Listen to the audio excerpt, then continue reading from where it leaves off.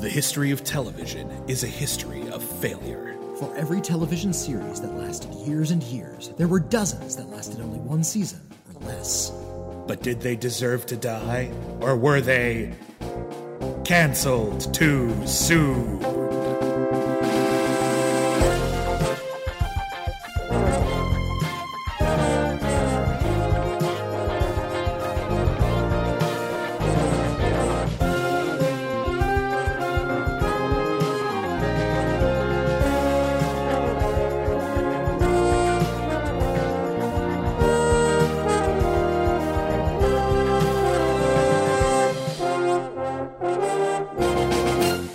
Hello, everybody, and welcome back to Canceled Too Soon, the podcast where we review television series that lasted only one season, or less.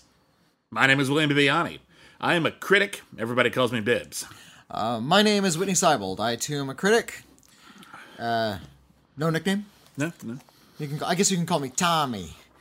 Or Kevin. We're dealing with a show where I'm going to mix up all of the names of the characters, because they have the most generic names of any TV characters. And to a certain extent, some of them feel a little interchangeable, and it's going to make this rather sprawling mob storyline a little difficult to convey.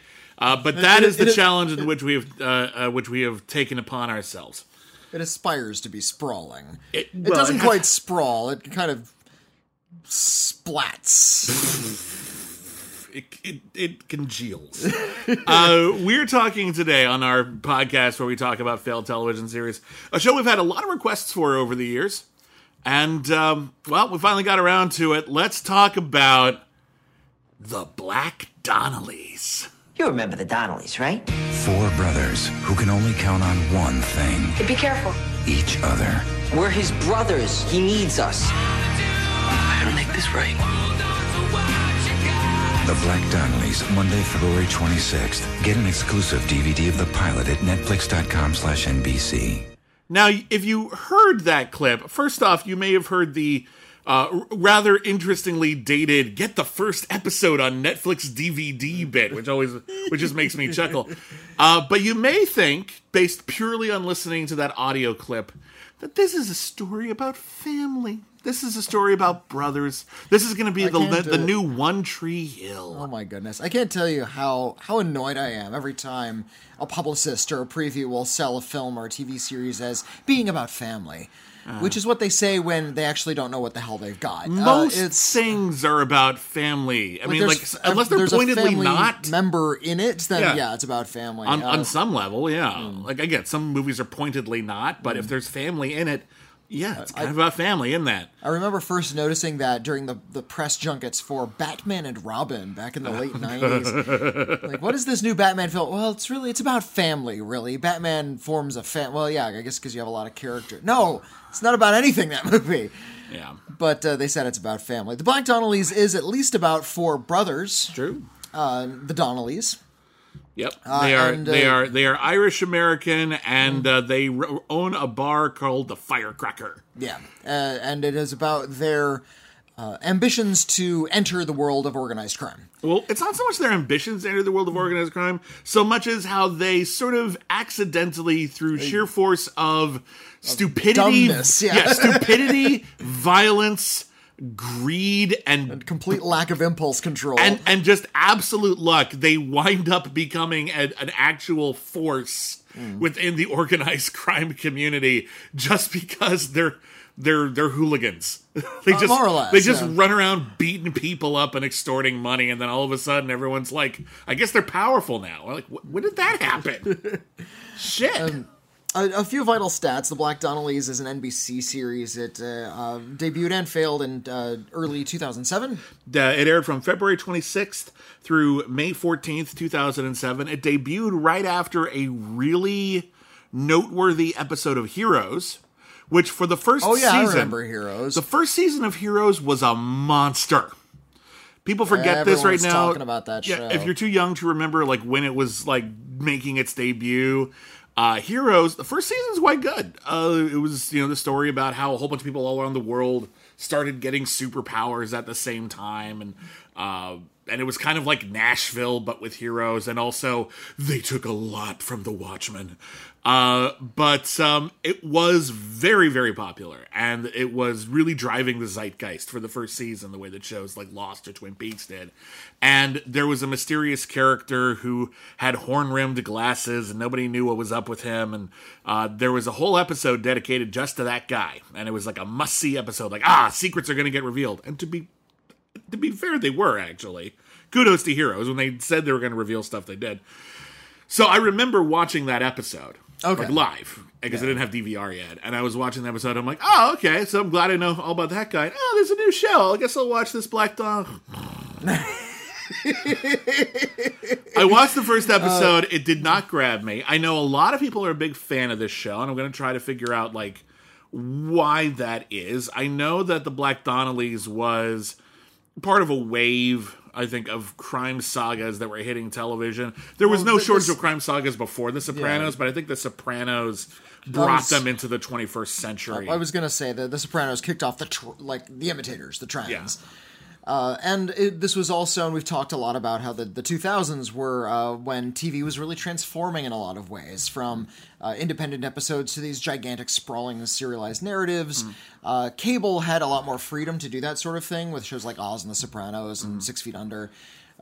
Network TV, it took them a little while to sort of catch up to that level of quality and interconnectedness. Yeah, there are exceptions here and there, but it took a little while. So, but this was an early example of these gigantic super narratives that stretched over the course of a season, and I think a lot of people were just attracted to that. It was popular with audiences at the time, and it had not a huge amount of star power. The biggest star might be Kate Mulgrew. At the time, like she was the biggest get, and she's like she kind of slips in and out of the show like almost surreptitiously. Like she doesn't play a major role. Like, she doesn't announce her presence. The show doesn't really sell her entrance. What's weird, Kate Mulgrew, by the way, if the name sounds familiar and you can't picture her, she was Captain Janeway in Star Trek Voyager. She was also Billy Crystal's wife in Throw Mama from the Train, which I had seen as a kid, and then I watched it after Voyager. I'm like, hey! Like one of those. Well, and she was also in she was in soap operas. She was just a TV mainstay for a long time. An excellent actor, no doubt about it. But what's interesting about Kate Mulgrew's presence in the Black Donnellys, she's not in the pilot, and then in like the first shot of episode 2, she's there with the family as though she was there the whole time. Yeah. And I'm like, no, you actually have to introduce Kate Mulgrew. Who is this woman? She plays the mother of the Black Donnellys. And the other she wasn't a huge presence at the time, but she's now gone on to become a movie star and a great director in her own right, is Olivia Wilde. Yeah. Who plays co-owner of a local diner with her father, who has sort of like on-again, off-again romantic relationships with one of the Donnellys, and her dramas are sort of like B-plots in a lot of episodes, because they don't really overlap in too significant ways with a lot of the crime stuff. Yeah, she had already been in stuff like The O.C. and movies like Alpha Dog and Turistas, but it wasn't until just after the Black Donnellys that she got, I think, what was her big breakout role, which was on House. That's right. Which was my first like introduction to her, and she was a real standout on that series. So it's probably like if the Black Donnellys hadn't been canceled, she might not have ended up on House, and then her career might not have shot off to where it is. So bit of history. The great irony is that the 4 main Black Donnellys are not known at all. None of them were big gets, and I haven't seen any of them in anything since. That's not fair. Jonathan Tucker, I think, is a highly respected character actor. He was in The Virgin Suicides. He had been in, before this, the remake of Texas Chainsaw Massacre. He was on that show Parenthood. He was on Justified. He's on that show Snowfall. All right. So he's worked a lot in things I haven't seen. He was also in the pilot episode of American Gods in a role where it's just like he's a distractingly big character actor for a guy who has only one scene. And if you've read the book, you know he's important later. So like they were setting him up for like a big thing, and now that show's canceled, so that'll never come together. But he's a good actor, and that he's another one who I think was like sort of being set up for greatness, but it just never quite hit like movie star level with him, which is unfortunate because I think he's really talented, actually. But let's run through the main cast real fast. There's Tommy is sort of the main character. He's played by Jonathan Tucker. Tommy is, I believe, he's the eldest son of the Black Donnellys, and he's the one who is the most clear-headed. He's trying to keep his brothers out of trouble. His brothers are varying degrees of oblivious to dangerously violent and irresponsible. And so keeping track of them is a hard thing to do. But at the beginning of the series, he's actually trying to get his life together. He's going to art school. He's trying to keep his head, his nose clean. And then the events of the pilot basically ruined that for him because he goes through the Michael Corleone arc, like in the pilot episode. Yeah. He's trying to stay out of crime, but his no good Nick brothers are all... Yeah. They really want to drag him down. And there's a lot of incident in the pilot that sets up all of the action for the rest of the series. Yeah. In a nutshell, what it boils down to is the second youngest Donnelly brother, Kevin, played by Billy Lush, is a gambler, and he never wins. And he is in really deep and owes a lot of money. And their solution is to kidnap the bookie, which doesn't go great. They accidentally kill the bookie. That guy dies badly. And now it's up to Tommy, who's desperately trying to keep this thing together, and their brother Jimmy, who's like the hothead of the group. Jimmy is, and you look at his performance, I think, especially later in the series. Jimmy's played by an actor named Tom Geary. He seems to be going for Robert De Niro in Mean Streets. This early, very energetic, very angry at the world, sort of rebellious guy who has a certain magnetism, but is undeniably dangerous. I don't really get the magnetism from Jimmy. I think he's just the kind of guy where you're just like, we should just... He seems like he's setting himself up to be Fredo in The Godfather, where it's like, okay, you clearly want to be involved, but every single thing you touch, you destroy. And my prediction is, had the series gone on, eventually Tommy would have had to kill him. Oh, not Sonny, not Fredo. No, Fredo. Sonny is James Caan. James Caan dies, but James Caan is just shot at a toll booth. No, Fredo's the one who betrays the family. Fredo's the one who's trying so hard to be a part of it. I saw Jimmy as Sonny, as the sort of hothead who's really trying to be involved in something a lot more sophisticated that doesn't really understand, and just keeps on failing, but somehow he's lucky enough to get out of trouble, just barely every time. Well, I can see that too. That's we're gonna make a lot of Godfather parallels. I'm sure we are. Yeah. And then the youngest brother is Sean, played by Michael Stahl David, who you may remember from Cloverfield. And he's the Zeppo of the group. Yeah, he's in the first episode, because of all of the shit that Jimmy, and I already forgot, Kevin. Kevin's so forgettable, I'm sorry. Jimmy, Kevin, Sean, and Tommy. Yeah, Jimmy and Kevin get in so much trouble. Couldn't name one like Aloysius or something? Jimmy and Kevin get in so much trouble that the whole family is under fire. And Sean gets the shit kicked out of him. He ends up in a coma. Really, really bad. And he was the pretty one.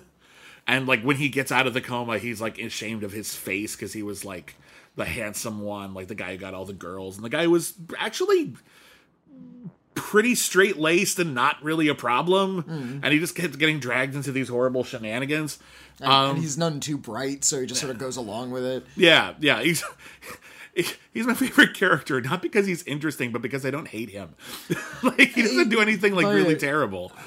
There's no attempt to make these characters likable, and I think that was sort of the MO of the show. They wanted to make a show about scumbags and criminals. Yeah. People who are, and this was another trend at the time. Characters like Dexter or Mr. Breaking Bad or The Sopranos. Well, those are pronouncedly dark, and I think this is supposed to have a early 20s, dudes making mistakes, kind of energetic charm to their wickedness. A little bit, but we're definitely supposed to enjoy watching them. But there are scumbags. There's drug addiction and murder, and these guys aren't good guys. They do horrible things, and they're not apologetic about it. And I think that was supposed to be part of the thrill. Yeah. I don't know where this lines up with a show like Breaking Bad or Dexter, but they're about the same time. This is 2007. Yeah, but Breaking Bad and Dexter are about people who are... Well, first, they're about individuals. There's an ensemble cast, but there's definitely one focal point. In Dexter, it's a serial killer, and in Breaking Bad, it's like... Well, but you understand what I mean, right? I do. I just want to say where I think the delineation is. Where in that one, those are stories about people who are already like... In Dexter's case, he's already doomed. His darkness is a part of him. In Breaking Bad, it's about someone's absolute fall from grace. And here, this seems like just one of those, organized crime stories where a bunch of people just fall into all of these patterns, and it becomes this sort of familial tragedy in a very Scorsese, Coppola sort of way. Yeah. Except Irish. Although Scorsese did work with the Irish, The Departed, won Best Picture. It's kind of frustrating. I was thinking of The Departed, so every time they would go out into the street, I had to remind myself that this didn't take place in Boston. Yeah. It takes place in New York, and it's not very New York though. They don't try to capture sort of the essence of New York. So it could be Boston, it could be anywhere. Well, really. I think it was shot in Canada, which wouldn't surprise me. Yeah. Also filling out the cast, as we said, Olivia Wilde plays Jenny, who grew up with them. Her father has a diner, which is across the street from the Firecracker Bar that the boys own, and they won it in a gambling session. And Tommy's been in love with her since forever. Jimmy's been in love with her since forever, although that doesn't come up too often. But the problem is that for a variety of shitty reasons, they never got together. She ended up marrying another guy. That guy ended up getting involved in organized crime.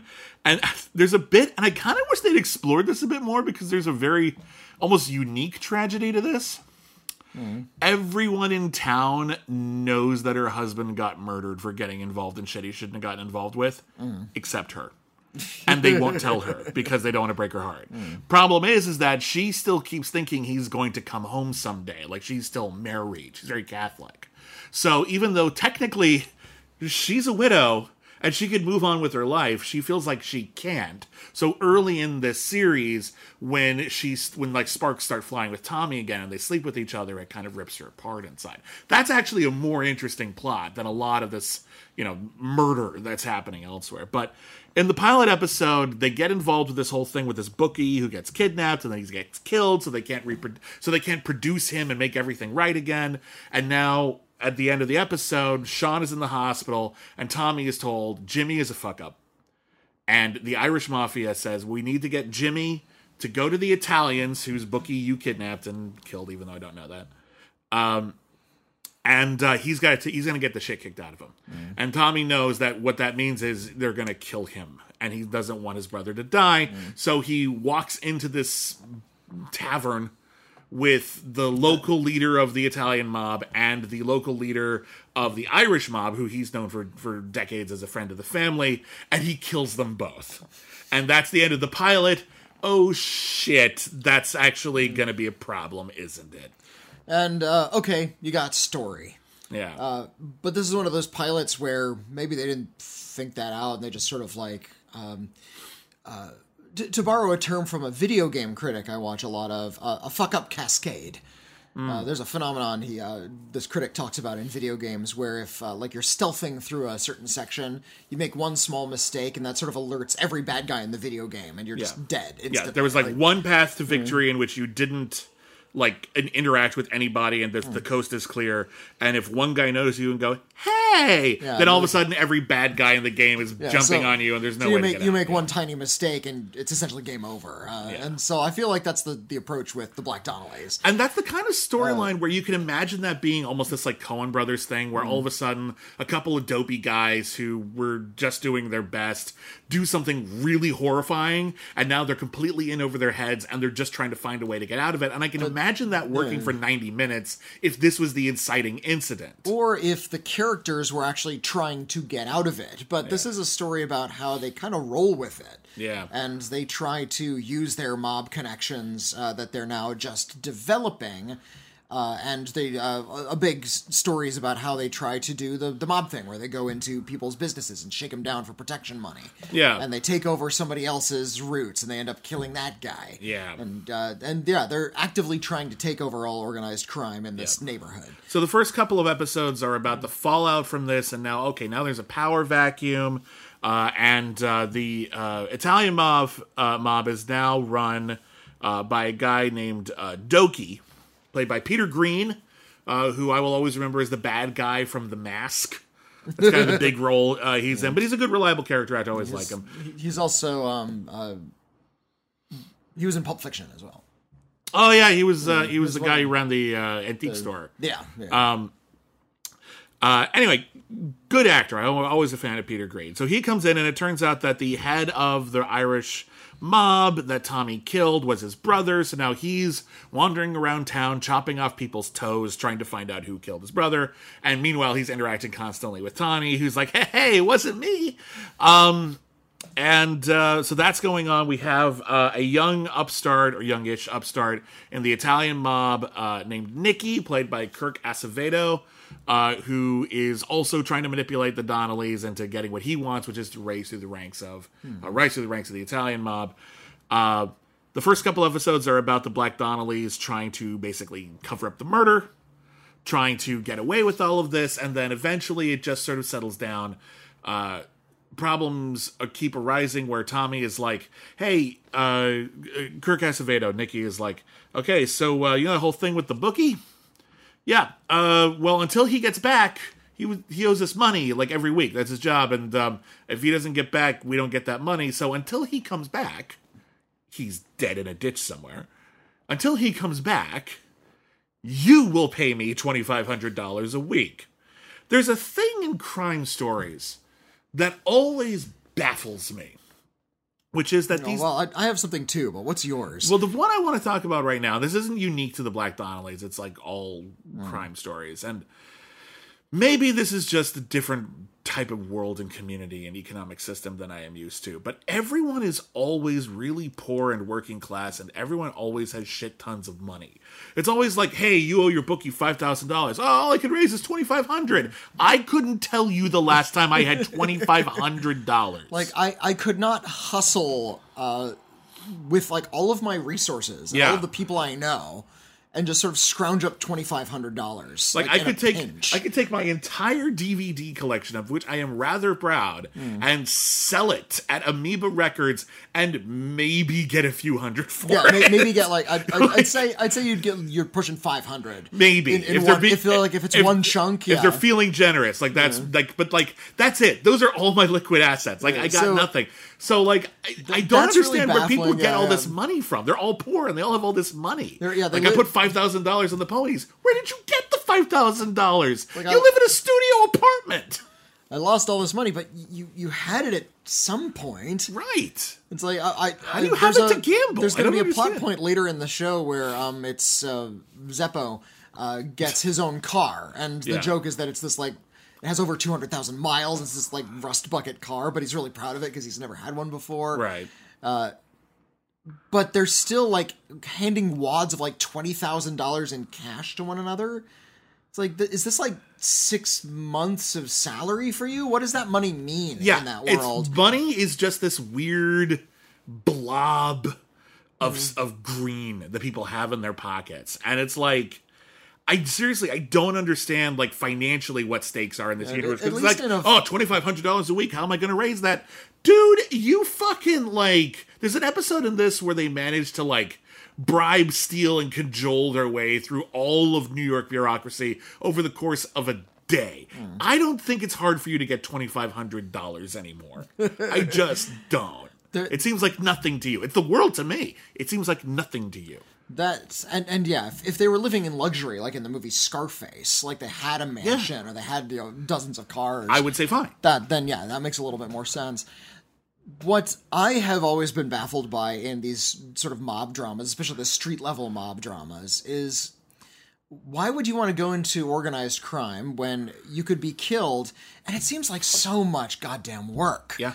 It's like, after all of this hustling, and you're on call 24 hours a day, and you have to murder people, and you're constantly in danger, And at the end of the day, it's like you're just sort of making minimum wage, Right. When it all evens out. Well, it here- it It doesn't make sense. All this pride is now involved in it, and all of this. It's like you wronged me, so I'm going to murder you. It's like, well, or you could just suffer those same indignities at a minimum wage job and kind of come out the same, And then not die. and no one would be killed. Then, Well, I so mean, there's an advantage. It's here. important to remember that a lot of these types of worlds, and they exist in real life, people fall into them because it's what they grow up with a lot of the time. It's their neighbors, it's their family.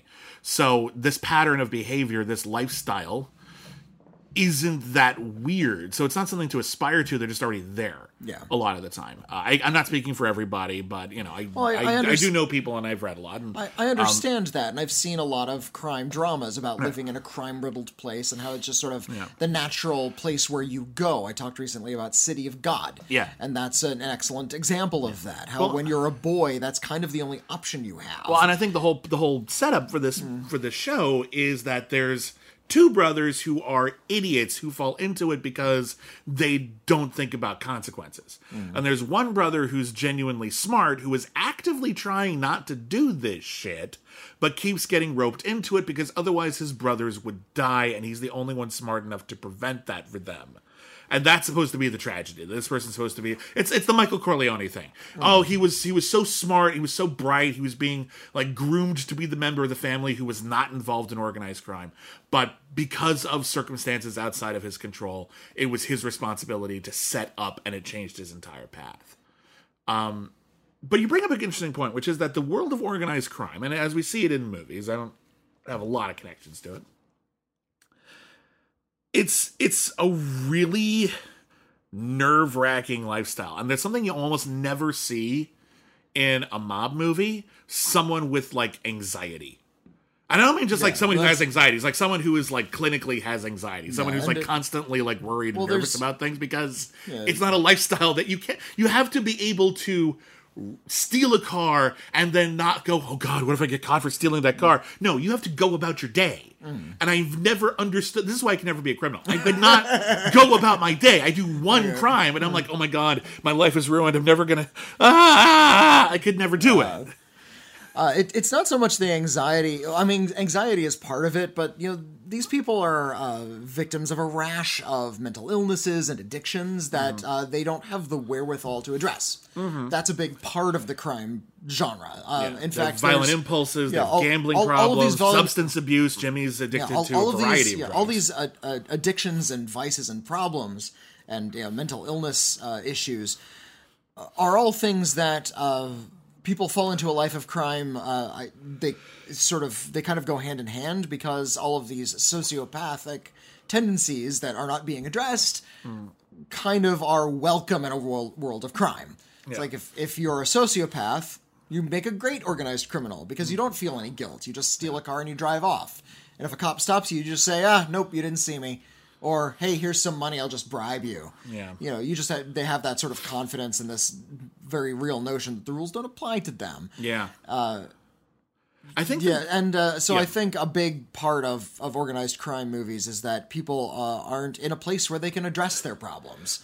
So they have to turn to crime because that's kind of their only option. I feel like maybe the greatest line of dialogue I've ever heard about organized crime was actually not technically in a mob movie. It was in the movie Sneakers.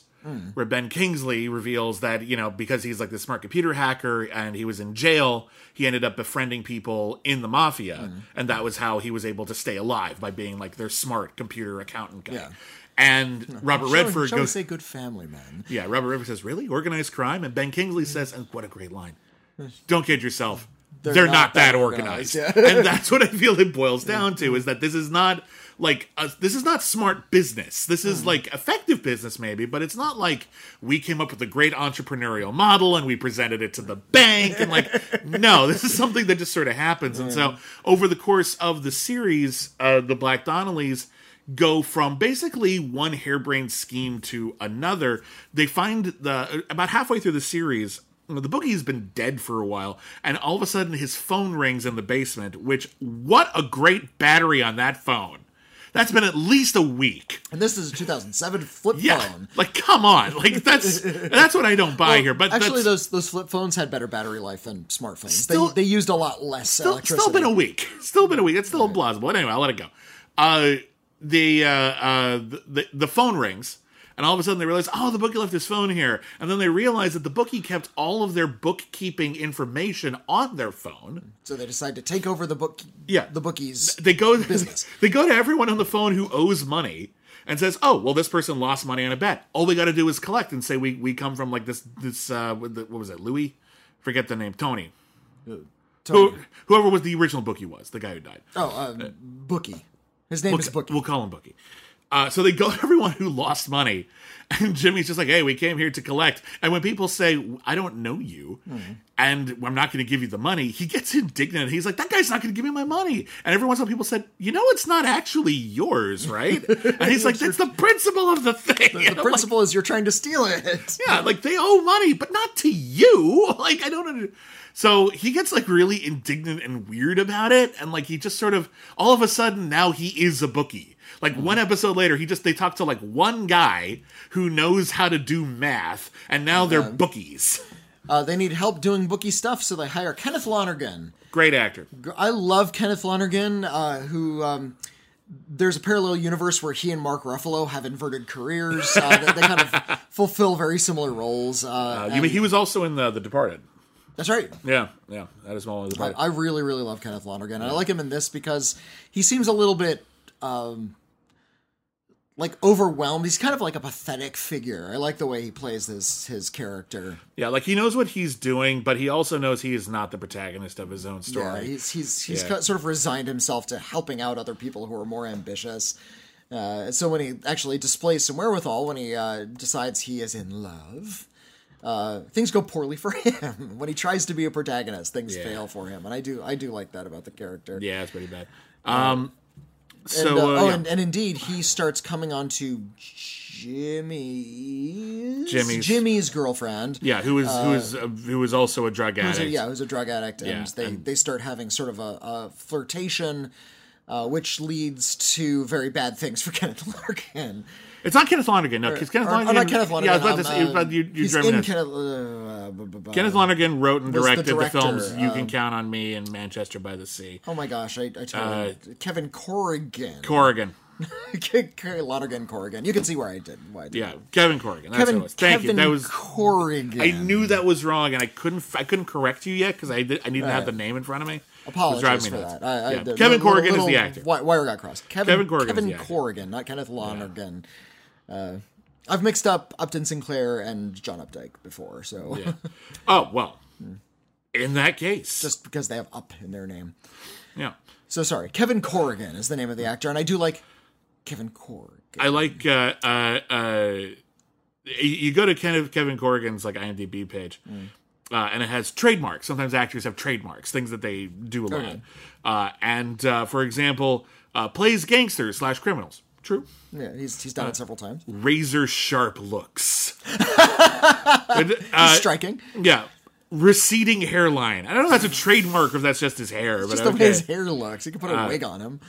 And they go into more detail. Frequently plays criminals, drug dealer, drug addict, kidnapper, drunk, bank robber, hitman. Drunk? It's not necessarily a criminal if you're drunk. I guess he's got a type. But I mean, I know, it's just funny. He is quite a good actor, He's even if he does play similar roles. Yeah. He ends up getting swept into their bullshit, and it doesn't end well for him at all. No. Yeah. Meanwhile, Tommy's a frustrating character because he's like the leader, and you'd think he would like sort of step into the crime stuff, take care of a single crisis, and then try to step back. Yeah, and then try to resume a normal life. Exactly, and it's inconsistent. It is inconsistent. Like So he does have sort of a normal life. He tries to instigate an affair with Olivia Wilde, but she breaks it off really early in the series. Mm-hmm. He ends up falling in with a rich married woman who has always had the hots for him. Well, it's the widow of the guy he killed. Oh, that's right. And so he's got all this guilt, and now he's like hanging out with the dudes like son and like helping like the dude's widow like go through his things, and then they start having sex. Yeah, and then he has to steal from her house for Doki because Doki is like in this weird power grab right now where he wants to control his family. And there's a funny bit where he has to like steal a box from this house, and then Doki finds out he's like hanging out with like the kid and like teaching him art because Tommy was going to art school, and Doki just says, "I do not want my nephew hanging out with someone who would steal from that house." And Tommy's like, "You asked me to do that. We will not have that conversation." And I like that bit. That was a good bit. So illogical. Yeah. But if Tommy had been in this position where he kept on trying to retreat to a normal life or establish sort of a normal life, then his role in the Black Donnellys would have been a lot clearer. Yeah. But as it is, when he steps in to do the crime stuff, it takes a lot of the show. Yeah. It's like 2 full episodes are devoted to him cleaning up his brother's mess, and maybe a third of the next one to him trying to achieve a normal life. Yeah, like he like ends up like doing an internship for an artist. Yeah, played by William Sadler in one episode. And then he just has to leave because his brothers are shits. That's it. And yeah, that's it. Okay. I was hoping William Sadler would be like a regular on the show and be like sort of representative of his achievements of being kind of a non-criminal. Well, like he has to leave for all this criminal shit, and William Sadler's like, well, if that's more important to you than art, you'll never be an artist. And I wanted him to come back and just say, my brothers were killing a guy with grenades. And then I want William Sadler to go, that's really interesting. Stick around, tell me stories. Like I kind of wanted them to have like that relationship. Like he had a confidant all of a sudden. That would have been nice too. Could have been interesting. You know, that's the way to handle it. Should have started with that, but yeah, because Tommy spends so little time actually trying to express a life outside of the organized crime world, he seems more enthused about the organized crime world. So he's not a conflicted character as much as the show would have us believe. What he is trying to do is he's trying to be a part of organized crime while being moral. Like, he's getting involved in all of that shit. Well, where, like, when he wants, because he kind of he vacillates. Like, he will do anything immoral to protect his family. But if someone from the neighborhood asks him for help, like there's an old lady who says, "Hey, there's some drug dealers that are hanging out in the lobby of my apartment, and they won't leave. The cops won't do anything about it. Can you do something about it?" And he ends up politely asking them to leave. That doesn't work, and so he brings his brothers with some baseball bats, and they beat the shit out of these guys. And then they come back to the bar, and they're feeling really good about themselves. Like, oh, good, we helped this old lady. And that's where Jimmy, who's, again, has been a drug addict this whole time, is like, that old lady is a drug dealer. She sold me my first fix. All she did was trick you into eliminating the competition. And Tommy's like, well, fuck that lady. And they run in. They don't kill her, thank goodness. I think that would have been a step too far. But they steal the front door to her apartment, which is admittedly a pretty good gag. So he's like trying to help people in the neighborhood, but he's really bad at it. And he ends up doing as much harm as good a lot of the time. We didn't mention the framing device for this show, which is very pronounced. Yeah. There is a guy named Joey Ice Cream. Oh, God. Okay, I'm going to admit it. I actually kind of love Joey Ice Cream. Okay. And I have to apologize for that because he's a really obnoxious character. He is. And the conceit of the entire show is that everything we witness is a story being told by Joey Ice Cream, who is a liar. Yeah, Joey Ice Cream was like tangentially connected to these events. And now, at some point in the future, he is in prison, and he is telling the story of everything that happened to the Donnelly brothers to any lawyer that will listen, and he goes through like 5 of them. Any cop who will listen, and they never tells them what they actually want to hear. Some other, like a prison guard, just whoever's listening is going to tell him a story. And in almost every single episode, someone points out that there is a logical inconsistency, or he is telling the story of something that happened when he wasn't in the room. And then he'll say something like, "Oh yeah, I was there too. I forgot about it." And then we'll back and he'll be in the room. Like, and everyone's like, "Oh, hey, Joey." Hey, guys. Oh, hey, Joey. Which is admittedly kind of funny the first couple of times they do it. What it does is it gives the entire series this weird sort of Adventures of Pete and Pete vibe. I wish it had that, though. Like, if it were a little kookier, I wish if it had that, it would have been great. But it does give a lot of a lot of the show anyway, at least the shows where the scenes where Joey Ice Cream is involved, this fantasy element, that this is this sort of fantastical thing that's just being made up by some guy who likes crime stories. Yeah, it's got this sort of Usual Suspects kind of vibe to it, and I wish that had been more of the premise, because I feel like Joey Ice Cream is in every episode. He does the previously on the Black Donnelly segment every time, and sometimes he's funny, sometimes he contributes nothing at all to the episode. But he's almost always talking about shit he shouldn't be able to know, like what's going on inside Tommy's head. And I never see you being Tommy's confidant. So I don't know why you would know this. Why are you like Mako in the Conan movies? Like, why are you his chronicler? Like, I don't really see it. And I wish it had more of, because he's clearly an unreliable narrator, I wish it had just completely embraced it. Yeah. That we're just hearing this story of organized crime through the perspective of a liar who will make up details, and we never know what to truly believe. And this is all this kind of myth building, this like local myth building, which apparently was part of the influence of the show, was these local stories of real life Irish mobsters. And I think if it had embraced that and been more connected to that and allowed the show to be a little wittier, a little bit more funny, Just maybe playful at all. Playful might be the best way I'm going with this, because you can have your big moments, you can have your great tragedy, but just like I feel like there's always this little distance, like it's like Princess Bride, where you can take that story seriously, but in your heart of hearts, you know that Peter Falk is just telling this story to the kid from the Wonder Years. Fred Savage. Okay, I almost said John Savage. I knew that was wrong. Fred Savage. Okay. But it's a story being told, and as a result, you can like get away with stuff you might not otherwise have been able to. Apparently, what in the early drafts of this show, the title wasn't The Black Donnellys. It was The Truth According to Joey Ice Cream, which is a more colorful title, but try putting that on a billboard and see how well that hits the mainstream. I know how they changed it. I know how they changed it, is my point. The 100 Lives of Joey Ice Cream. Oh, God. I wish.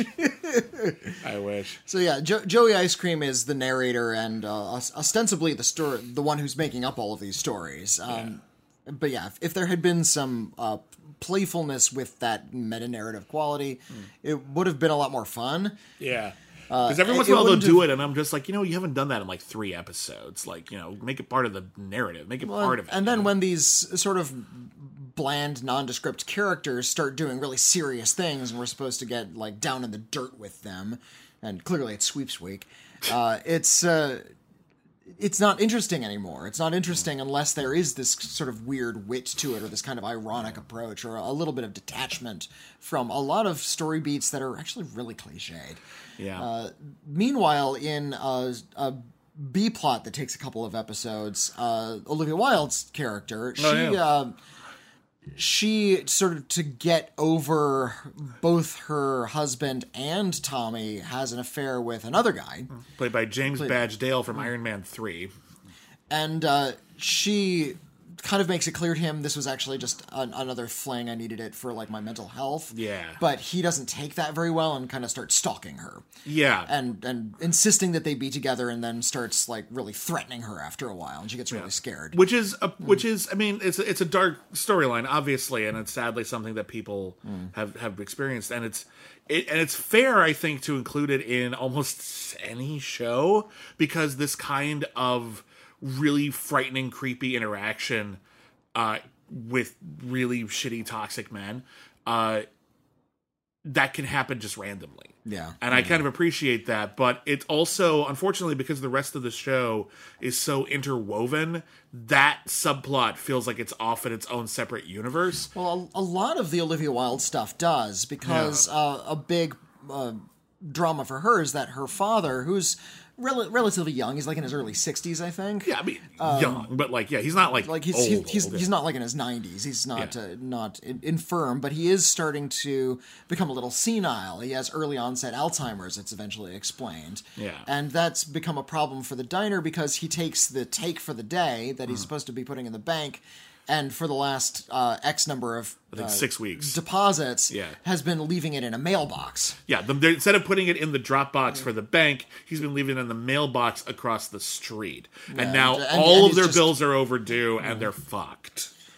And she tries to shake down the mailman who is clearly taking money out of the mailbox and not telling anybody, but that's sort of a dead end. So she's in financial dire straits. And it's only after that whole story, and the father goes to the hospital, after that story's been percolating for a while, that she starts turning to Tommy for some crime money so she can pay off all of her bills and keep the diner afloat. They need to pay the rent. Doki is trying to take advantage of the situation by buying up half the diner, which if you've seen Goodfellas, you'll know that once the mafia gets that invested in any business, they start... It's essentially theirs. It's essentially theirs. They will manipulate it in such a way to their advantage, and then the business can't hold anymore, and then they end up taking the whole damn thing. And which, of course, is all part of this big... mysterious land deal, like in movies. Well, when in the last 2 episodes, they finally reveal this. This has actually been the plot the whole time, but it feels like they just made it up. It's actually the plot to Batteries Not Included, where it's we've bought up every building in the neighborhood except for this diner, and then we just have to get this diner. It almost makes you wonder if somehow Doki had drugged her dad into being forgetful, and so it was all part of a scheme, because otherwise it's just a great coincidence for Doki. But so it's all about this big land grab, and again, they probably... It's one of those things all where these connections to the local government, and again, all of these things about the land grab and the local government come down to the last episode and a half. It's not this big overarching thing. I wish they had said what their plan was for the land, because if the plan is simply to knock down some buildings and build up some nice condos and gentrify the neighborhood and make a lot of money, I'd be okay, that's just 2% milk evil. It's evil, but it's commonplace. Evil, It's commonplace evil. The last couple of times I've seen that plot where we're trying to buy up every building in the neighborhood. It was in Marvel's Daredevil, where it turns out that we were trying to buy up the neighborhood so that this mysterious clan of ninjas can get at the skeleton of a dragon that is buried underneath Manhattan so that they can use it to make dragon drugs? Is that what that was? My point is, it was they had a real end game involved. It wasn't just we want to build condos. The last movie I saw it in was Vampires versus the Bronx. That was good. That was going. And it turns out gentrification is the work of vampires.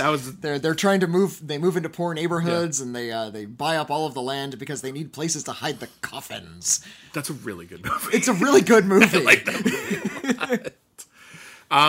The kids watch Blade for research purposes. This is one of those shows where individual episodes don't have a distinct individual storyline enough for us to go through it episode by episode for it to make sense. But I think my favorite episode of the Black Donnellys, the one episode where I was just this episode I'm really grooving on, was basically after they managed to raise the money to basically mean that they don't have to sell half the diner to Doki. Doki manages to bribe, cajole, work with some of the people in like city planning to say that the building is not safe and should be condemned. And as a result, they'll lose the building anyway, and Doki will get the land. Problem is, the building's fine. And they're told that, well, you know, it's going to be condemned today. If you try to put in the paperwork, it would take like 9 weeks to process anyway, so there's nothing you can do, you're fucked. And so they turn to the Black Donnellys, and the Donnellys are just like, so we have 1 day to cut through New York City bureaucracy. And they do. And that is an act of heroism. That's that part right there. Where that's they just their Ikiru episode. Yeah, where they kidnap a guy and they have that guy explain how to get through the bureaucracy, like what forms to fill out, how to get to the front of the line, and then we got to get this guy here by noon when normally he would take 6 weeks. And then he gets there, he takes one look at everything, says this is fine, and then he's like, okay, but this will take like another 9 weeks to get through the system. And they're like, okay, well, how do we get that done today? He's like, it's impossible. Okay, but how do we do it? Okay, get me a BMW. So they go to a valet. Like where people they just put on some valet vests and wait by a building, and somebody just hands them their keys. Yeah. And they just drive off. Yeah, it's kind of an elegant solution I kind of admire. So they give him the keys to the BMW, and he says, great, and then he rubber stamps the paper. And they're like, that would have taken 9 months? The guy's like, what? That's the way it fucking works. And have you ever done anything with like the government or the IRS or local city planning, you know that like it's such a massive bureaucracy. It's just it takes so long. It's not designed to be efficient. It's designed to be sort of self-perpetuating. It's not actually designed to be all that helpful most of the time. But if you know someone who knows someone, you can actually cut through it pretty cleanly. So that episode I thought was actually really great. There's some, a little bit of cleverness there. It certainly gave me something to wrap my head around. I did like. I always liked the bits where they're actually not involved in anything criminal at all, like the scenes with William Sadler, the art teacher. Yeah. There's a bit where Sean begins this sort of romance with the young woman who sold them a jukebox for their bar. Yeah, that's her job. She's a jukebox salesperson to like various bars and establishments, which is a fun gig if you can get it. And there's this utterly obnoxious scene where she's playing like some Creedence for. It's like, have you ever heard this Creedence song that's like licensed in every single movie? And Sean's like, no, I've never heard this song that everybody's heard. And well, here's something we could license for real cheap. Now, this is my elegant way of leading into the worst part of the show. Yeah, we've talked about this. And I think this was one of the many, many cases where a TV show or a movie will license some pop music for use for broadcast, but those licenses expire by the time it's time for home video or even for reruns. Or even not expiring, it's just those are separate licenses and you might have to pay more for them. So that was you can show it on TV, but you can't put it on the DVD or on the streaming service. Charles Burnett's really brilliant film Killer of Sheep was unavailable for many years for that very reason. There was a lot of music they couldn't license. The animated movie Heavy Metal, they never had home video release on that. The MTV series The State, it was an MTV show, so of course they have access to this huge music library, which they didn't license for home video, so it wasn't on home video for many, many years. I think we also ran into several times on our show. Birds of Prey, had a big hit pop song for their opening credits, and then on home video they have a song with a completely different tone, and it is so generic. It's literally just a studio band. We've done research. No one knows who did the song. Like no one knows who did the song on the DVD. Who sang it? Who played it? What studio it was recorded in? Just some generic track. And so the Black Donnellys, every once in a while they'll have a famous song, but the majority of the pop music on the soundtrack is bland. It is really some of the worst musical choices that you could possibly have in a TV show. Because I don't know if there's something wrong with the mix, but they're always a little too loud or a little too quiet. They overwhelm the drama in the scene just because of the way they overtake all of the action, and the mood is never right. It's like somebody dropped their iPod at the wrong moment and it started playing new metal during like a really scene that was supposed to be kind of like sweet and emotional. Music needed to go in this spot, and we're not going to really put in a lot of effort because the show wasn't a hit. But we are putting it on DVD, so just someone put any music there. So the music never really seems like it was carefully selected to match or even contrast the action in the episodes. I ended up I have Shazam on my phone. Yeah, and I ended up trying to Shazam some of the bands in there, and there was just nothing. Yeah. These at all. I'll bet these are like generic tracks that the studio has for when you need a little something on the radio and it's not worth getting any real music for it in a scene. So yeah, and I suspect the issues with the mix, and again, I watched like the pilot, but I don't remember it in a lot of detail. But we didn't watch this like on network television when it originally aired, so I imagine it was different. Which also we couldn't have. Yeah. Because this is one of those beautiful DVD releases that has those magical words with episodes not aired. Yeah, that's true. This only aired 6 episodes. The remaining 7 were only available on DVD. There you go. But regardless, we didn't get to see these episodes, any of the episodes other than the pilot again, when they were on the air, so I couldn't tell you what the music and the soundtrack actually sounded like. But if I were to venture a guess, those issues with the mix that you're talking about were probably, we had to remove a more popular or more expensive song. We had to lay something over something that was already but we're there. not going to go through all the efforts to actually peel apart the sound effects track. Because I noticed there's like one episode where like there's a van driving away and it's really intense and like some people are shooting at them and all of a sudden all the sound effects drop out. And then it didn't seem like it was a dramatic choice. It felt like the sound effects were supposed to be here, but we had to replace those with the most generic music possible as quickly as possible. So just the entire thing is undercut. I want you to just imagine like pick a good movie. Think of a movie that has like really good musical choices. And the first thing that comes to mind, and I know this is a complicated issue to have a conversation with for you, but like, is Pulp Fiction. Oh, yeah. The music in Pulp Fiction is very carefully chosen. Can't talk about Pulp Fiction. How about a Coen Brothers movie? they do good soundtracks as well. Or John Waters. John Waters. I'm trying to think here. Linklater. I'm trying to think of a movie with like a really Forrest Gump. Forrest Gump has a very good soundtrack, like all the hits from the 60s. Yeah. Okay. Now I want you to imagine that in all of those scenes in Forrest Gump where like these iconic songs from the 1960s were playing, I want you to imagine you just take out that song and put some song you have no emotional connection to, you've never heard before, that doesn't have like an interesting hook, that doesn't have a catchy tune, that doesn't have any peaks and valleys. It's all very like just C. It's just playing the C note over and over again with some generic lyrics and just putting those over those same scenes. It's not going to have the same power. No. It's just not. There's a reason why there's actually like jobs on movies to find and place the right music, like to find music that we can afford, that we can get the rights to, and actually put it together. So, can you imagine the Pulp Fiction opening credits if it were like a Beach Boys song? Be a different movie. Yeah. Well, it's kind of surfy. It's got Miserlou, but like, regardless. But like, yeah, can you imagine if it was ABBA? ABBA would be a very different vibe, wouldn't it? I'll execute every last one of you motherfuckers. You can dance. You can dance. Well, again, there's a lot of like sort of experimentation with this I find on the internet. Like, this is a cute example. It's not like an amazing example, but like in The Falcon and the Winter Soldier, there's a scene where the Falcon and the Winter Soldier and the villainous Baron Zemo, who returns from Captain America: Civil War.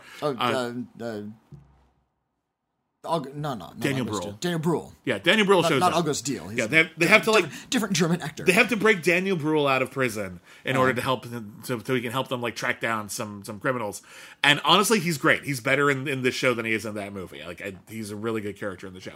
But there's a scene where they have to like go to a nightclub. And while they're waiting to talk to some like evil person like behind the scenes, they just have to mingle. So there's this one shot of Daniel Brühl as the villainous Baron Zemo just grooving out to some music, just hanging out. It's like a 5-second clip, but you can see like online there's like a whole Twitter account that's just dedicated to putting different music to that dance. Oh yeah. And you can see just how like, and it's a very simple exercise, and you can do it at home. You can do it. It's a good exercise where you can learn the power of music to do with a scene. Just take any scene and just put different music over it. And just see how it affects the scene. It will make it absurd. It will make it funny. It will make it romantic. It will make it tragic.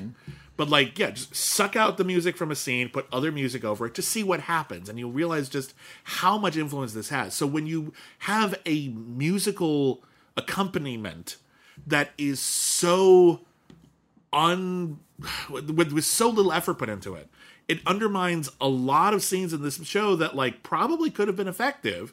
But when you're watching them at home, and it's just like, I give no shits, and I wish you would turn this crap off on the radio. Yeah.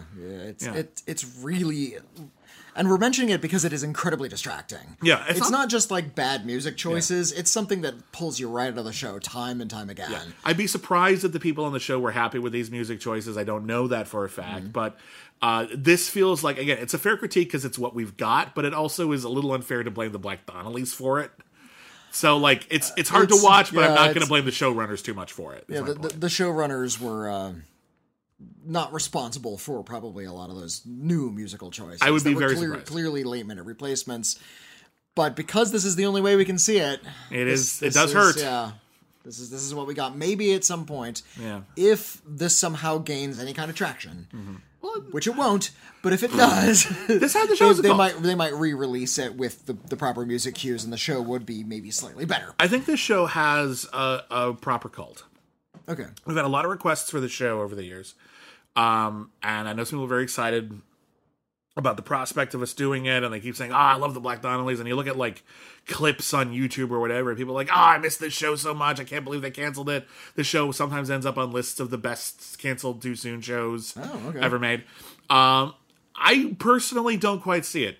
I've definitely seen worse Well, this is programs, but I also find this frustratingly generic, except for a couple of things that don't go far enough. Like, again, the whole unreliable narrator bit, that's the hook. That's the thing that makes this interesting, and it's not really that important to the show. So ultimately, all I'm left with is a reasonably competent but not spectacularly distinctive crime saga. And it's called The Black Donnellys, and it's about the four brothers. They're the four main characters, and everybody else is sort of support to them. I think it would have played a lot better if it had been more of a full ensemble. Yeah. And there were people in and out of the crime world who had reacted to each other in different ways. In other words, just put Kate Mulgrew in a more central role. She needed to be like a little bit more of a mom to these characters and sort of like there needed to be like some sort of moral compass better than Tommy.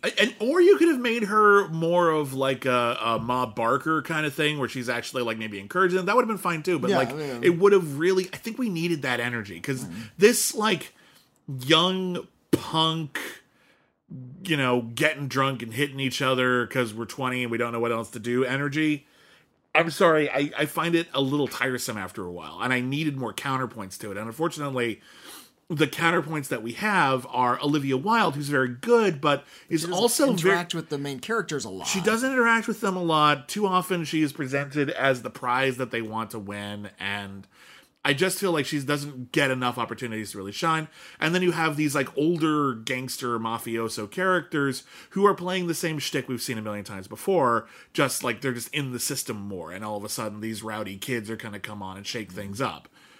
I feel like giving Kate Mulgrew more to do other than to tell the kids, you know, make sure you come in for dinner and stay in your room and stay away from my son, I don't trust you, lady who I do not approve of kind of vibe. She had more to do. Yeah. She's Kate Mulgrew, give her more to do, for fuck's sake. And they brought her into the story at the end, but not in a way that she got to take charge of the story. In fact, she became a victim right at the end. Yeah, it's really annoying. The big cliffhanger at the end of the series is she's shot. After all of this land grab stuff, they finally, everything comes to a head with Doki, and in a big sort of gun battle, because we finally exploded in gun violence. She gets shot, and they're driving off in a van, trying to leave town. They all grab in there, they'll jump in a turtle wagon basically and try to leave town, because it's basically like, it's not worth it. We stirred the pot too much. We all got to get out of here. Doki killed our dad, which by the way is a thing that happened. So, he knows that we know we beat him up, but we didn't kill him, and now he's out for revenge, and we just need to get the fuck out of here. And so before they do, they're confronted by all these guys, and they start a firefight, and it just kind of ends in the middle of it. It ends like The Devil Inside. Like all of a sudden everything's really dangerous in a car, and then credits. It doesn't feel like much of a cliffhanger. It definitely doesn't feel like a season cliffhanger. It feels like a next week cliffhanger. Which is a bit frustrating.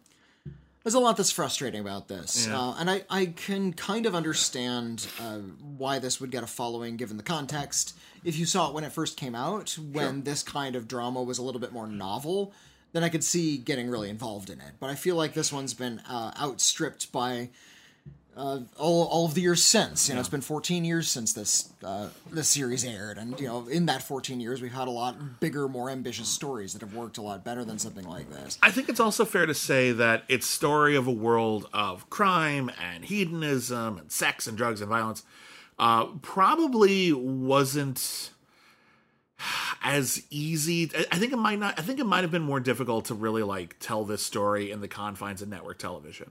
Where it's actually surprisingly violent. There are people getting their faces burned off with waffle irons and shit. But, like, it's still the sort of thing where, like, they do have very specific constrictions of what is possible, what they can show, what they can't show. And there may have been...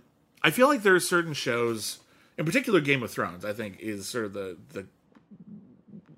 the ultimate example of this.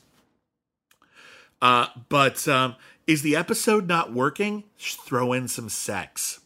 Is the episode not working? Decapitate somebody. Like murder a character. Yeah, like, and again, I'm being a little cynical about this, but I think sometimes Game of Thrones did it effectively, and I think sometimes Game of Thrones did it just because we needed something in this scene to get our interest back up again, because sometimes the episodes can be kind of slow. Raymond Chandler had a whole bit about, is the scene boring? Just two guys with guns burst in. yeah, and he did That's this the all the solution. time. He did this all the time. Yeah, just all of it- once you know that axiom, you notice a lot in his work. Yeah, and it's just basically sometimes the scene is boring, and then something exciting has to happen, and the excitement, like our ability to be like, "Whoa," is limited in a story about sex and violence if you can't show the sex and violence. So I feel like some of the key tricks that were being used to spice up this kind of narrative series were kept from the makers of the Black Donnellys because it was on network TV and they had fewer options. Yeah. So would it have made it a better show? Not necessarily, but it might have made it a little bit more exciting to watch. And I think there's something to be said for that. Also, I wish there had been a greater variety of character types. I feel like the Donnellys, while they have distinct personalities, are a little too similar to one another. Like there's not a they fight, but all because it's just because they're all kind of equally angry in the same sort of way. There's at least two of them I mixed up constantly. I think it was like Yeah. Kevin and Sean. I like mixed up all the time. Yeah, Like just yeah. they're the same character to me. And If you don't mention that they're gambling, I can't tell them apart.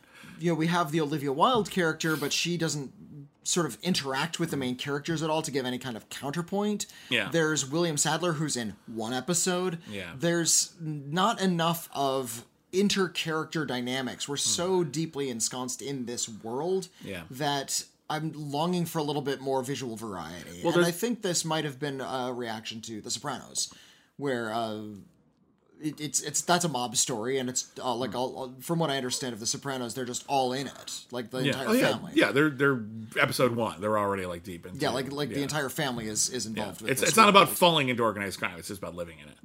Yeah. So about an entire family that's living within organized crime, we get to sort of explore that world. The problem is the world of the Donnellys isn't that interesting a world, really. No, a lot of they're kind of stumbling through a lot of this stuff. A lot of the and being characters kind of feel like just stock bros. archetypes. Yeah. Which just, you can't rely on that for very long. And unfortunately, we just rely on it for the whole series in the case of some characters. And that's very frustrating. So the stock archetypes are frustrating. There's a certain amount of cultural stereotyping that we're seeing a lot of. There's a line early on that Joey Ice Cream has where he talks about how everyone thinks that all the Irish like to do is get drunk and punch a guy. And it's really aggravating to be reduced to that kind of cultural stereotype. It just makes you want to get drunk and punch a guy. And Which is a cute joke. It's a but cute joke, but it also is... Here's the deal. This show was, I think, created or co-created by Paul Haggis. Paul Haggis was the writer and director of the Best Picture winning Crash, which is I'll say it, a terrible motion picture. It is not a good film. No, and it's one of the most frustrating things about the film is that it attempts to have a conversation about the state of affairs of race in America, or in particular Los Angeles. But what it ultimately does is it presents us with a series of stock, sometimes very offensive archetypes, and then has a conversation about how, reducing people to a stereotype is bad, but then the movie also says that people fall into those stereotypes constantly. And I find That's lampshading it a bit, isn't it? that all that really is basically like saying like we're doing these stereotypes, but we're going to call attention to them, so that makes it okay. And ultimately, very little in that movie ends up feeling like it means anything, because all it really is a justification for our preconceptions about all of these characters. And I think that sucks. I think that's shitty storytelling. I think it's not an interesting theme. I actually think it's a really kind of unhelpful theme, because what it ultimately argues is that people may complain about being reduced to racist stereotypes, but then all the characters fit those. That's shitty. I'm sorry. I think it's shitty writing. And I think that kind of bleeds into the Black Donnellys a bit, where you can have that line about how it sucks to be like reduced to like this cultural stereotype of what Irish gangsters are, and then you just do all that shit as though now it's okay. I don't think it is. I think it's lazy.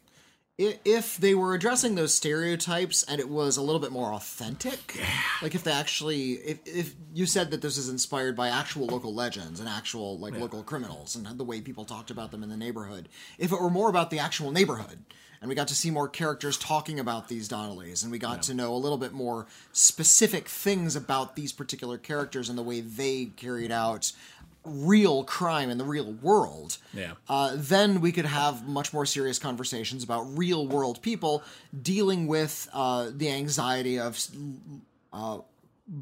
bursting out of and unfortunately sometimes leaning into stereotypes, which is something every group deals with. And that would have been something a little bit more interesting. That's something that they could have tackled with intelligence, but they don't do that. They just have the stereotypes, and like you said, they have the stereotypes and then they just do them. And that's not a fun story. That's lazy. No, I think it sucks, honestly. And quite a few of the cast members of this show, some of them incidental, some of them not. Like Pablo Schreiber shows up in this show. Some of them are from the TV series The Wire, which I believe you haven't seen.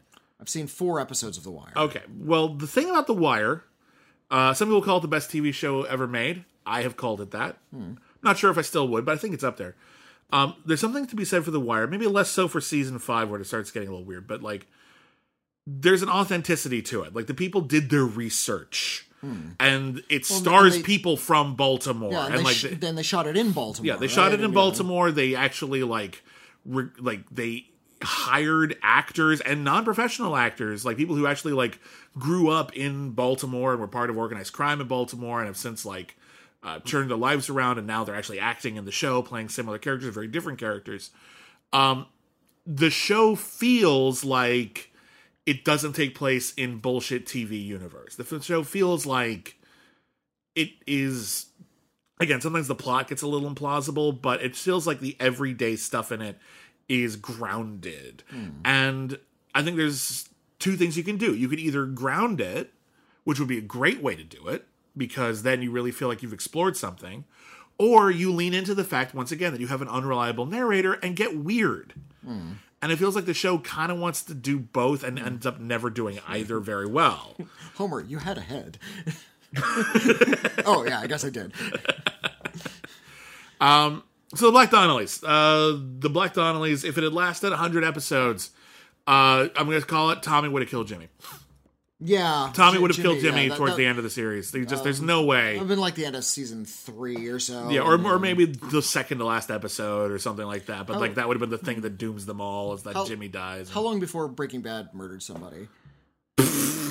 Actually, pretty quick. I thought it was at 3 seasons. He always flirted with the idea, but it wasn't until 3 years in that he finally actually. Well, they had to I'm trying to remember somebody. I'm trying to remember the details. They had to dispose of a body. The idea was actually originally the show was supposed to lead to who's the actor? Who's the guy? It's late. I'm blanking out. It was Bryan Cranston. Bryan Cranston. Thank you. It was originally the idea was that Bryan Cranston was supposed to push through the ranks of the criminal underworld really fast. And you can see because the first season is only a half season, at the end of that season he's already kind of a badass. And then they backtracked really, really fast, and they were able to do that because there was a writer's strike that cut it off, and they realized that, this should take longer.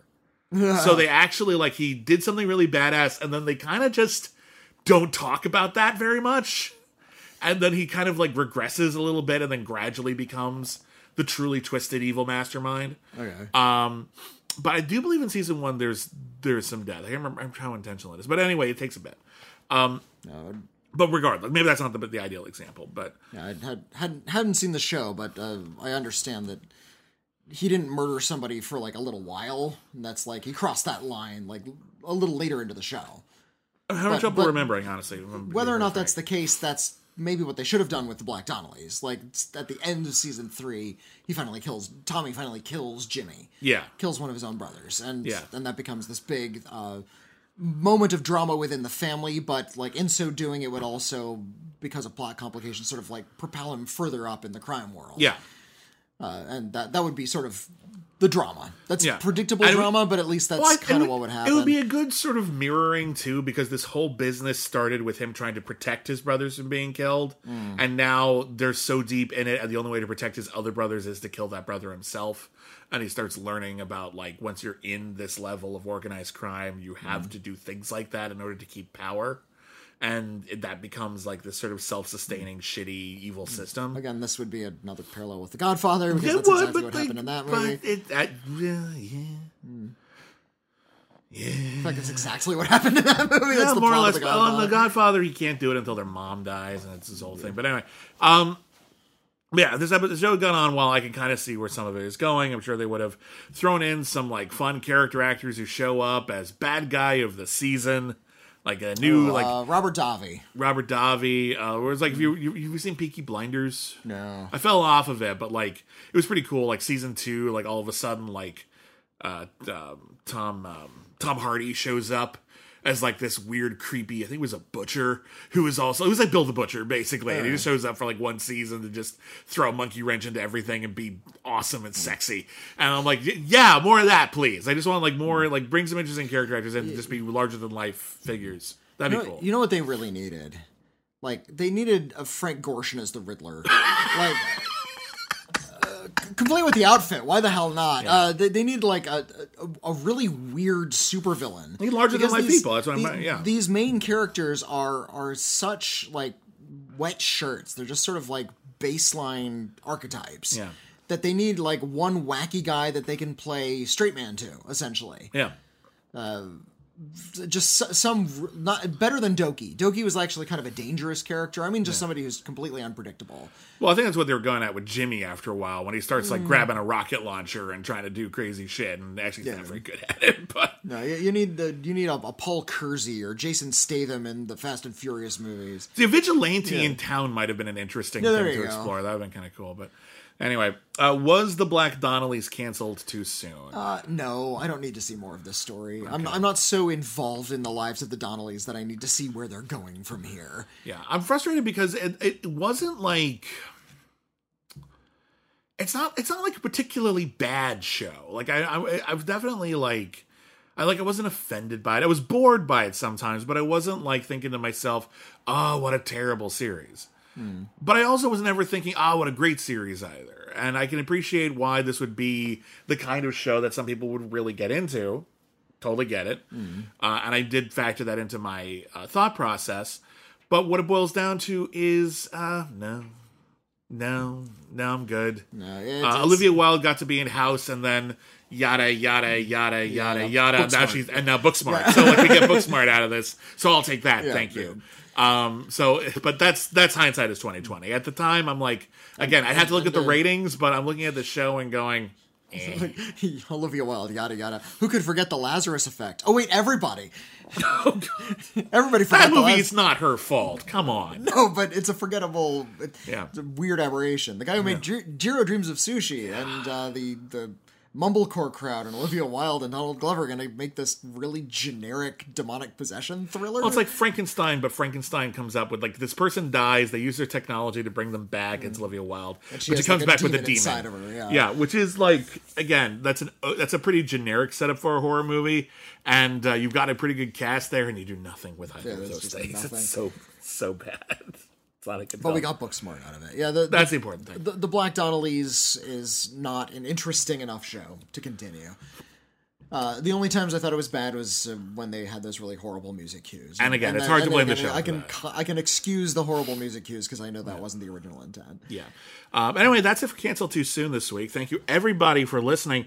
Next time, we will be back with a show that I have been wanting to cover since we started this program, but it wasn't available for a really long time. Only a couple of episodes aired. I know they had shot the entire thing, but it wasn't on home video. Wasn't widely available. I looked, like I couldn't even find it on like bootlegs.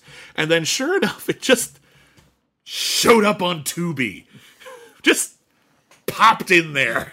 Thanks, Tubi, for sneezing out every last little bit of pop ephemera. So we've got coming up a short-lived 7-episode television series from one of the producers of Firefly, not that one. And it's starring such folks as Nathan Fillion, Emma Stone, Melanie Linsky, Charles Martin Smith, Amy Acker. Like, it's actually a pretty damn good cast. And it is a cross-country race thriller called Drive. Not to be confused, unfortunately, with Blood Drive, No. which is also a cross-country race. No, thriller. I'm going to tell you something right now. It's nowhere near as crazy as Blood Drive, but what is? Nothing is as crazy as Blood that's, Drive. That's a high bar. Blood Drive is pretty bloody unique. This Drive is, imagine the Cannonball Run if the people running the race killed you if you came in last. Like, that's it. Perfect. Like, so you got big characters showing up, you get like a big prize at the end. A couple of people don't even want to be there, but like their wives have been kidnapped or whatever. And so I saw the first 2 episodes, and then they didn't air anymore, even though there were only 7 of them. So now I get to finally see how this damn thing ends, and I'm very, very excited. So it's on Tubi. We're going to be talking about that next time on Cancel Too Soon. Thank you, everybody, for listening. Very special thank you in particular to our patrons. Without our patrons, our show would not exist. Also, the Black Donnellys was a donation from one of our patrons. Yes, I want to give a special thank you for that. So special thanks to the patron who donated, who I think preferred to remain anonymous. That's true. But we do have some more donations. We know you have no idea how backlogged we are on Cancel Too Soon. There's no shortage of these things. We have a giant library. But a very special thank you to people who donate. And we will get to your shows eventually. And they're all in the pipeline. But also a special thank you to our patrons, without whom these shows would not exist. We wouldn't be here without you. So I just want to make sure you have your moment. And if you want to join up in our Patreon, if you have the means, head on over to patreon.com/critically acclaimed network. We have a lot of exclusive shows for you, including shows about Star Trek, Batman, Disney, the Academy Awards. We do commentary tracks. We have a lot of stuff over there. Huge backlogs of stuff. So you can check that out over at patreon.com/critically acclaimed network. If you want to talk about the Black Donnellys or anything else that might interest you for us to discuss, you're more than welcome to write us an email. Our email address is letters@criticallyacclaimed.net. We might read and respond to one of your emails on an upcoming episode of our podcast, We've Got Mail. You're also welcome to follow us on Twitter @CriticAcclaim. I am @William Bibiani. I'm @Whitney Seibold. And, of course, head on over to Etsy.com and look for Salt Cat Soap. All one word. Look for a wonderful image of Luca with soap, and you will find designer soaps designed by mostly my wife and partner, M. Lopez da Silva, a few designed by myself. Over there, and we just dropped a whole bunch of new designs, a set of bath salts, hand lotions. There's a lot of exciting stuff out there. It's probably too late for Mother's Day, but just tell your mom it got lost in the mail and it showed up a couple of days late. Also, there's also plenty of reasons to have soap, because it's soap. We all need soap. Thank you, soap, for being soap. And it's really late, and I'm getting kind of loopy, so thank you to Whitney. You're quite welcome. Because he's great. Isn't he the best? Oh, pish. We don't talk about him. He's amazing. Fooled. I love him so much. I wouldn't do all these shows with him if he wasn't the best. So thank you, everybody. Thank you, Whitney. And that's a wrap. We'll see you next season of Drive. Specifically.